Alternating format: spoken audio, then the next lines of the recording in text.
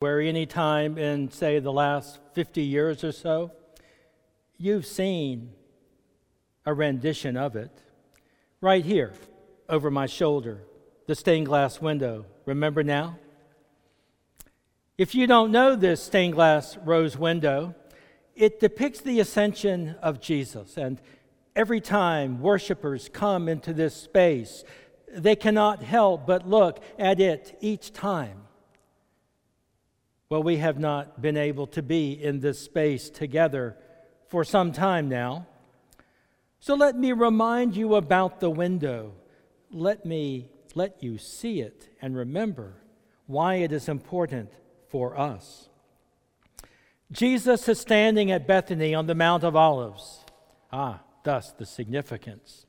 His hand is raised as he blesses his disciples, you, the congregation, calling you, calling me, calling all of us to go forth in his name. Before the ascension of Jesus, in our reading from Luke's Gospel, Jesus makes a promise that power is going to fall upon them. And then he commissions them, sends them out in ministry. Then comes chapter 2. The arrival of that power that he promised, the one that we celebrate on Pentecost Day. This is the day we baptize and confirm our youth when we're not in a pandemic, of course. And why on this day? Because Pentecost reminds us. It reminds us of the power God has given the church. The power you will need in order to live into the call to ministry that God has given you. Yes, you are called to ministry. Now, you may be confused at this point, wondering and asking, Pastor Ed, I thought you were the minister, and Pastors Tier and Jeff. And yes, that is true that we are called to a set-apart ministry of leading a congregation. But all of us are called to ministry. Through our baptisms, through the Pentecost Day, the receipt of the Holy Spirit, as it descends upon our lives, it empowers us to be in ministry wherever we happen to be, at work, at school, on the soccer field, volunteering for Meals on Wheels. We are called to be in ministry, to share the love and the mercy and the hope of Jesus Christ with all those whom we meet. I do not think it is for aesthetic purposes only that this stained glass window is a rose. I think it's functional as well. Think about it. A rose is something you give to someone on a day of joy. It's a beautiful, fragrant thing. But if you're not careful with it, a rose can also prick your finger and cause pain, so we must handle it delicately. The ministry of Jesus Christ is a fragrant, beautiful joy, but it is not without its thorns. Through your ministries, you might share a word that makes the comfortable uncomfortable, that turns our eyes toward the invisible. That would be the last, the least, the lost, those whom we don't often see. These thorns are an inevitable part of our ministries as followers of Jesus.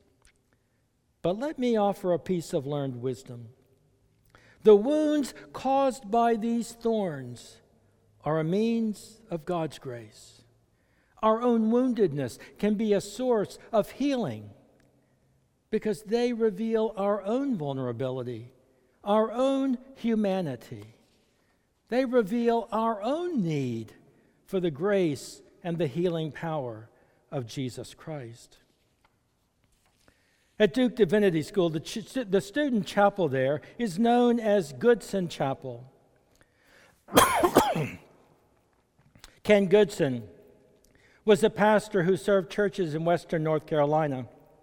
He was elected a bishop, spent several years as bishop here in Virginia. But after his retirement in 1980, he became the bishop in residence at Duke Divinity School. I got to know Bishop Goodson and his wife while I was there, ate many meals at their kitchen table after doing chores and errands around the house to help them out. I would often speak with them about the love of my life, my fiancée at the time, now my wife, Sharon. Once, when Sharon was visiting with me in Durham, I took her by to meet the Goodsons. Bishop Goodson wanted to know all about her home, her education, her career choice, her family. It was when Sharon was describing her paternal grandparents, George and Winifred Harley, that Bishop Goodson's eyes lit up. And then I began to notice tears welling up in the corners. He interrupted Sharon and said, choking back the tears, "I knew your grandparents. Let me tell you a story." Then his eyes drifted back to a time many years ago, and he began to share the story. In 1926, Dr. George Way Harley and his wife, Winifred, arrived in Ghanta, Liberia, on the west coast of Africa. He had received permission from the Methodist Church to build a medical facility there among the Mano people, 150 miles inland from the capital, Monrovia. While they were there, the Harleys had 3 sons. My wife, Sharon's father, was the youngest of the 3. Dr. Harley was not only a physician, but he was also licensed as a local pastor, and he led worship every Sunday in the chapel that he built there in the village. While the villagers were glad to come and receive medical services, they did not attend the worship services. As hard as the Harleys tried to connect with the people in the practice of their faith, there were just too many differences. Here we have this educated, privileged, white family from North America with native African peoples. The differences were just too stark. One day, the curious 4-year-old middle son, Charles, was playing in the dispensary, and he got into the cabinet and found some of the quinine that they had to drink every day to ward off malaria.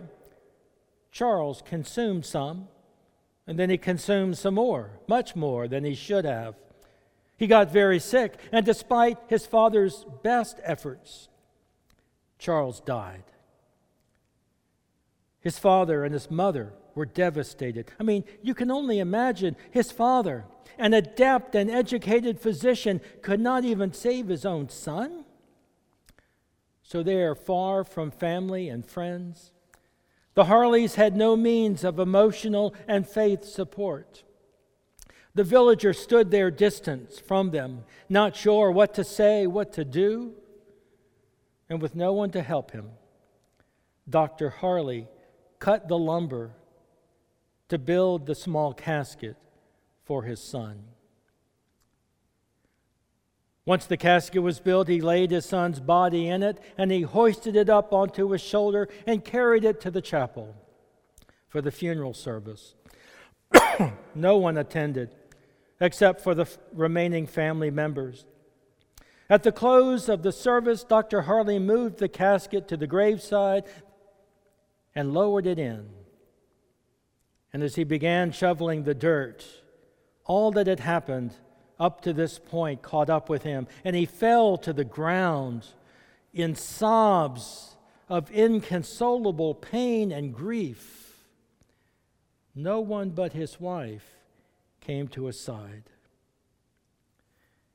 Eventually, he was able to cover the grave with the rich Liberian soil.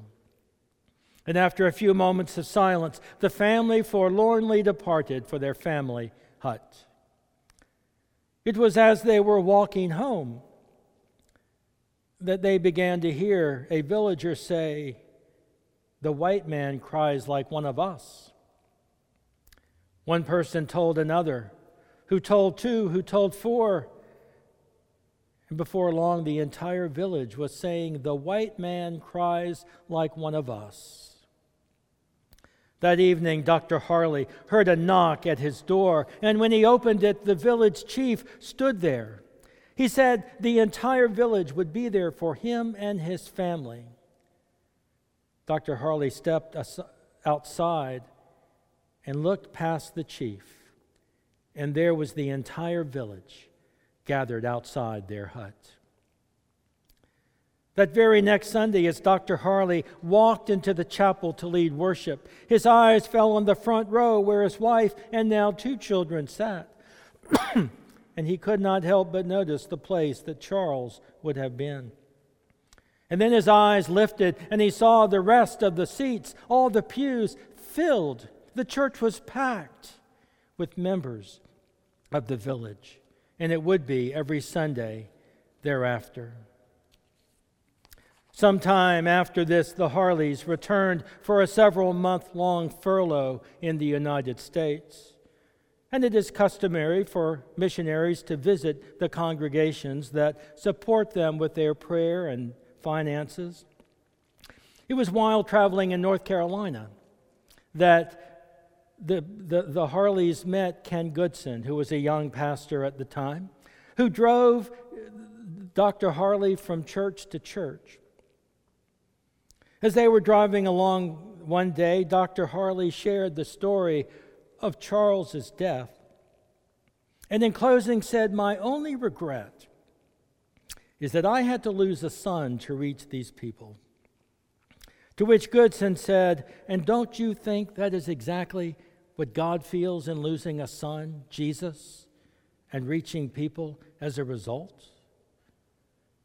Dr. Harley felt the weight of all the months of grief and sadness lighten as he nodded in the affirmative. Now Sharon, my wife, knew her family history, but she didn't know all of the story about how the villagers in Ganta never really accepted the Harley family until they saw their tears, how their wounds were a means of God's grace. I've shared her story with many of you before, but I wanted to share it again today to remind you of how her story ties into our story at Mount Olivet. That as we view the rose window of the ascension, that you might consider how your wounds can and will be a means of God's grace in the lives of the people God is calling you to go and serve, where you work, where you study, where you shelter, where you walk, where you run, where you swim, where you volunteer, wherever you are. These are the people God has called you to serve, to be in ministry with. Thanks be to God. Amen.